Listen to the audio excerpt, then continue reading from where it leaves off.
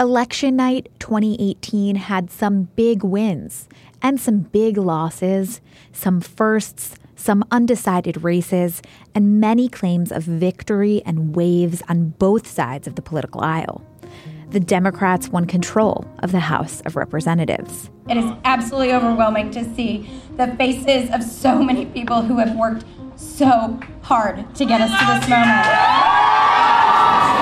Together we can organize around the politics of hope and make sure that not only do we have the America we believed in, but the America we deserve.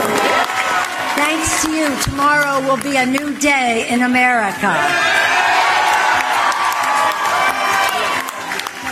Remember this feeling, know the power to win. The Republicans gained several seats in the Senate, solidifying control in that chamber. I want to thank all Hoosiers for giving me a resounding victory, putting your faith in me, and I will not let you down. I promise that. Tonight, the good Lord and the people of Missouri have given us the victory. We've won. And I want to make this promise to all of you, whether you voted for me or you did not.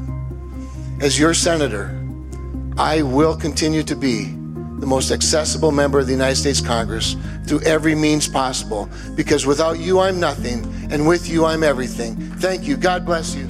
And Democrats made some big gains in governorships across the country. President Trump, at a press conference on Wednesday, reacted to the election results. It was a big day yesterday, an incredible day.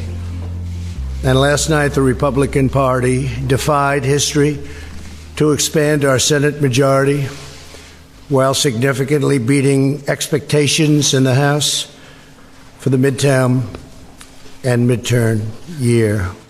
And a whole lot more happened. Our nation of voters made clear to elected leaders what matters at local and federal levels. And those voters' decisions tell a story of where this country stands and where it's headed.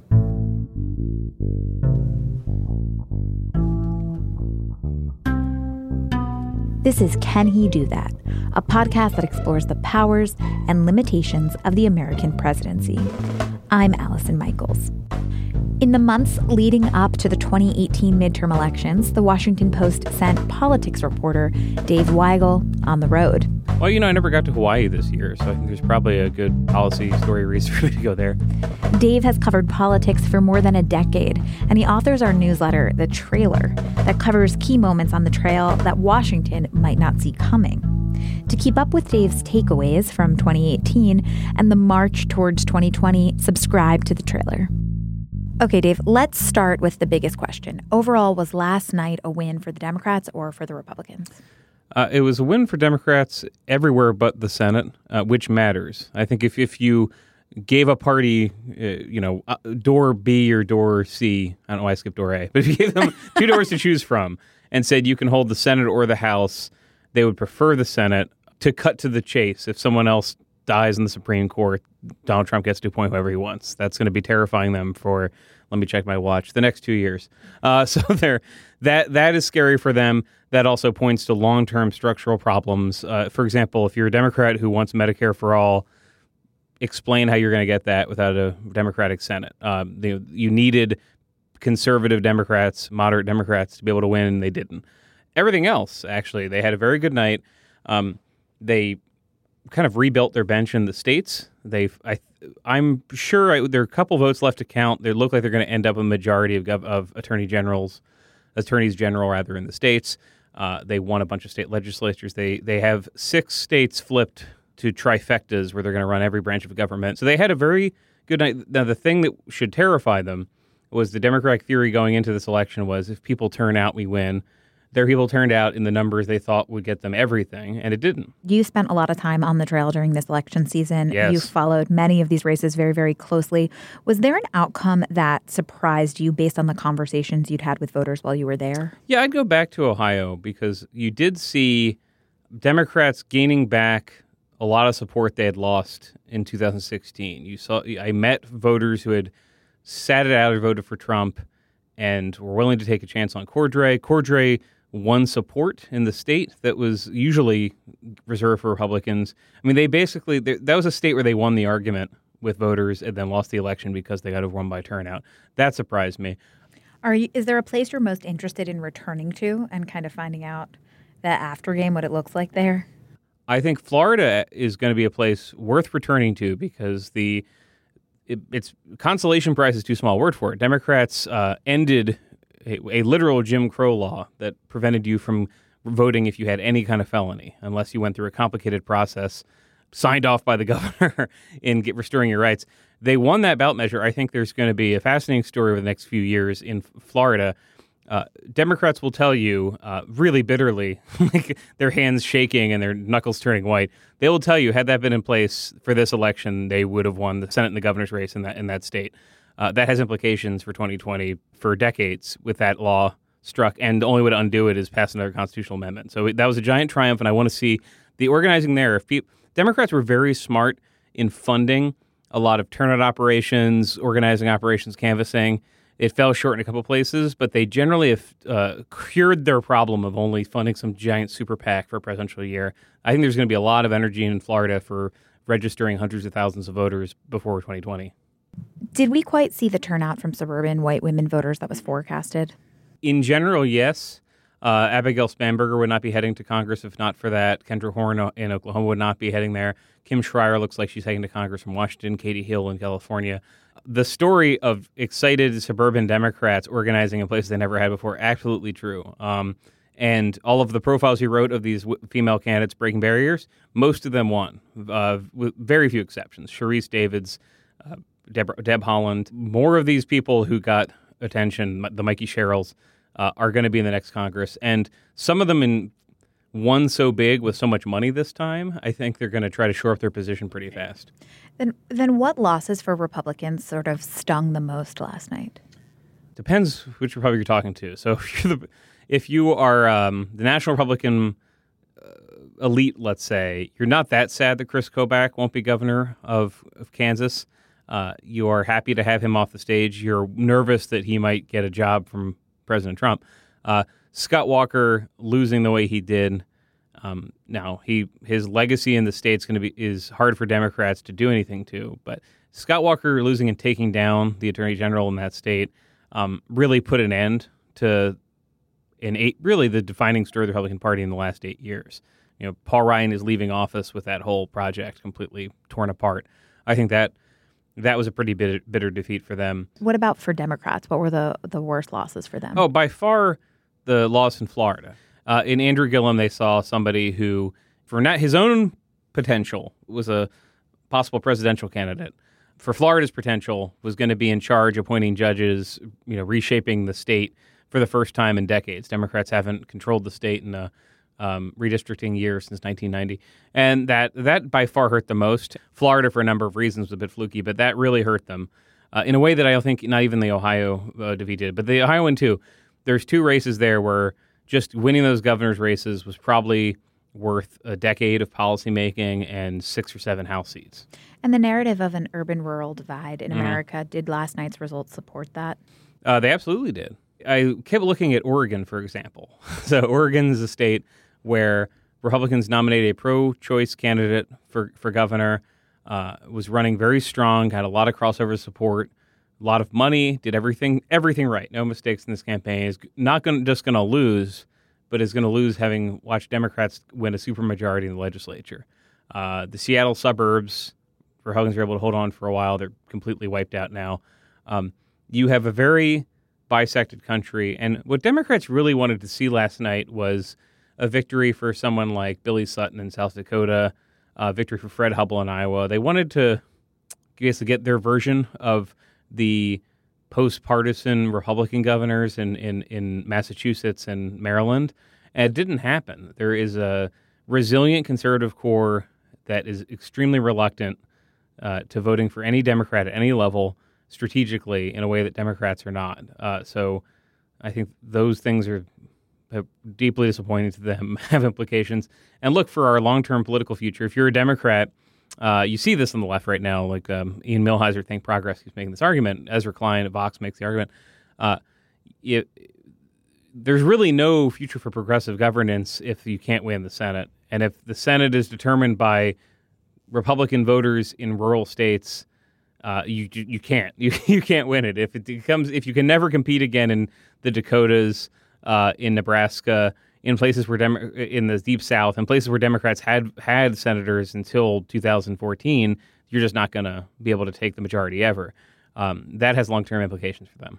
But Democrats winning some governorships might help, given that governors have veto power over redistricting, gerrymandering. Yeah. Will that have long-term consequences? Oh, absolutely. Like I was saying, winning those races Democrats did in Michigan and Pennsylvania and Wisconsin, Illinois. Actually, in Maryland, we're still shaking it out. It looks that Democrats might have a supermajority that can continue drawing the maps they want. That's probably the worst map in the country. But in North Carolina, rather, they appear to have won the state amendment battle that will, because the Republicans lost in court on their own map, that will lead to a new map being drawn for 2020. You're going to see actually a lot of, I think, repeat candidates who lost this time and blame the maps running in either 20 or 22. And yes, I mean, an election where Democrats had not picked up Michigan or Wisconsin would have been very different. They are in the driver's seat in a lot of the key mapping battles in a way they have really not been since 1980. Let's pivot to the president. Was last night a referendum on Trump? Oh yeah, I think it's hard to deny that. Now, what the president will focus on is he campaigned for senators and beat them at a level. I'm sure his advisors keep rolling out the stats for him and saying, look how few incumbent senators of the other party have lost in a midterm. Look how many you were able to beat. I mean, they were spinning that as soon as last night. But he lost a lot of the House seats for whom he... Yes, and that's the part to referendum. So I was struck. Paul Ryan put out a kind of, sad cartoon trombone statement last night. Well, it was great pleasure, but good luck not having the majority. And it had this, PS at the bottom about how, well, the average loss in a midterm is 35 seats, which is, if you like math, and we're journalists so we don't, but if you understand math, you can do lots with averages. That average includes lots of recession years where people got wiped out. It is unheard of for an economy with set 3.7% unemployment to reject the party in power this at the level it did. So, but Trump himself has claimed success. Was it a success? Yes, technically it was a success. His ability to convince voters who'd been voting for Democratic senators to reject them this time was something. Now, what Republicans were saying a year ago, which I think remains true, is that Claire McCaskill and Joe Donnelly, by right, should have lost in 2012. They kind of got a 6-year lease on life from bad candidates. With decent candidates, they went down. That's fair. The Rick Scott situation, he had a lot of, again, just endless money to bankroll campaigns. That race is still up in the air. The Tennessee race, there are a bunch of these that you can explain with a number of dynamics. But no, there are races that Obama's Democrats should have won in his midterms that they didn't. So I think it is hard to deny him the credit for that. But he is whistling past the graveyard in a lot of ways here. I can't emphasize enough. Having Devin Nunes from the House Intelligence Committee, having a supine House Oversight Committee, having a committee that, frankly, was more interested in investigating whether the FBI was too nice to Hillary Clinton, who had basically beaten the 2016 election. That was very good for him. He has no idea how good he had it. What should the Democrats learn from this if they want to win the presidency or the Senate in 2020? It's a good question because all the takes are being hardened as we speak. They're all the hot takes are in the oven. So I saw this happening last night, right? There are progressive groups who invested in a bunch of liberal candidates in hard districts or swing districts. They mostly lost. Not like a wipeout. The high-profile ones lost. Like Iron Stash lost. Kerry Eastman lost. Richard Ojeda lost. Better than people thought, but they lost. And they're already worried that people are going to come out of this and say, the lesson is the Democrats need a moderate to win the presidency again. They need a moderate. I think that's incorrect. If you look at how Tim Walz won in Minnesota, if you look at how Tom Wolf won in Pennsylvania, if you look at how Jared Polis won in Colorado, there is an electoral majority for something about as liberal as Hillary Clinton ran on in 2016, probably a little bit more liberal, especially if framed against a unpopular president and the threat of conservative judges. I think most of the country doesn't actually want them. It's just the Senate's constituted in a way that confirms them. But there will be that debate in the party. But look, a thing that surprised me in 2016 is that usually when Democrats lose an election, there are voices that say we need to move to the center. Didn't exist in a way that people that mattered in 2017. They became the party of defending the Obama legacy and trying to advance it, and that's what they're going to continue to be. Can we expect more unity in Congress? I know that's sort of crazy at this moment when we're going to have a Republican Senate and a Democratic House, but given the results of this election, can it be interpreted that no one party has a mandate and that perhaps Americans seek unity at this moment? I'm kind of weird because I've never really believed in the mandate thing. I think you take power and you use it. If you get it like Donald Trump did, if you get it with a minority of the popular vote, you utilize it anyway, as he proved. But Democrats, so they made this decision when they reelected Pelosi as leader, which was to not go into the midterms with a popular leader, not one who is particularly well loved by the base, although she's more popular than people give her credit for with liberal Democrats, not one who's that well liked with swing voters at all, very unpopular. And her immediate messaging was, people have voted we're not going to govern like the Republicans. We're going to bring back PAYGO. We're going to bring back regular order, et cetera, et cetera. You're going to see resistance to that, I think, among the first Democrats. They're going to pass a few bills that have no chance of success. So you'll see a discussion over infrastructure funding. It is very easy for me to imagine that crashing on the rocks. And I think if you were Republican thinking strategically about 2020, what you probably want to do, and this is generally how Mitch McConnell is governed, he always looks at the next two elections, is prevent Democrats from achieving anything so that the new exciting suburban Democrats who won this time can't go to their voters in 2020 and say, look what we did. It'll be to make them look like they were reactionary, resistance, do nothing. So I don't think there's... You don't imagine Republicans will meet them in the middle? Not really. Which is because just the way they won these Senate races. I mean, I spent a lot of time in the Midwest, and in purple states, even Republicans ran on infrastructure bills. In Indiana and Missouri, they did not. They ran on, we need allies for the president to confirm his judges.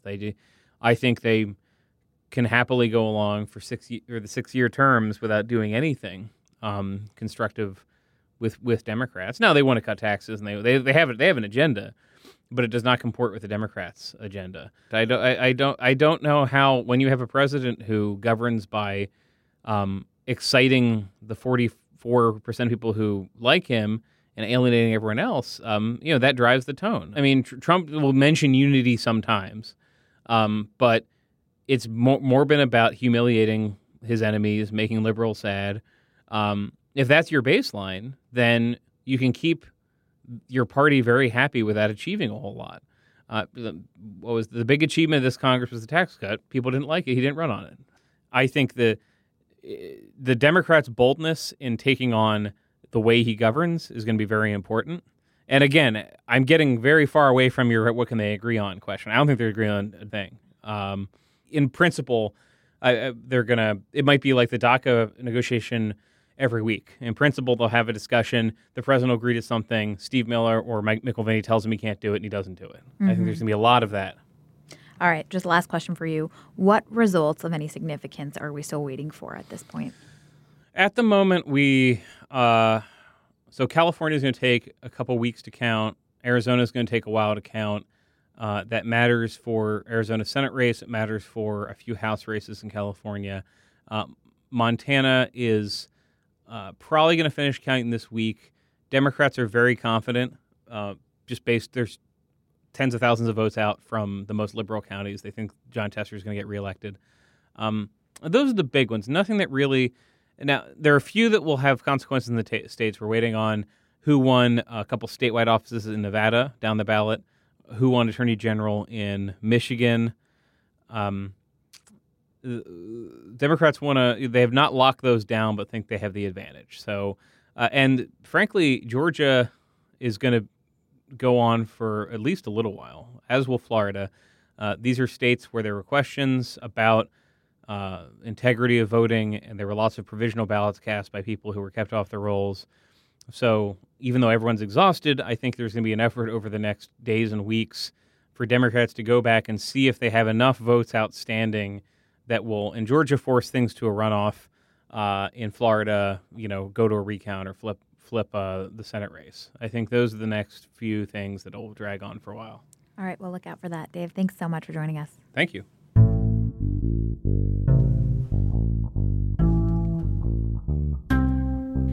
To hear more from Dave Weigel, subscribe to the Washington Post newsletter, The Trailer, at WashingtonPost.com.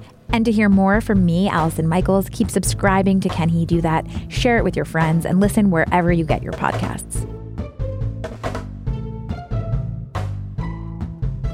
Can He Do That is a team effort here at the Post. It's produced by Carol Alderman with design help from Kat Rudell Brooks, logo art from Loren Boglio, and theme music by Ted Muldoon.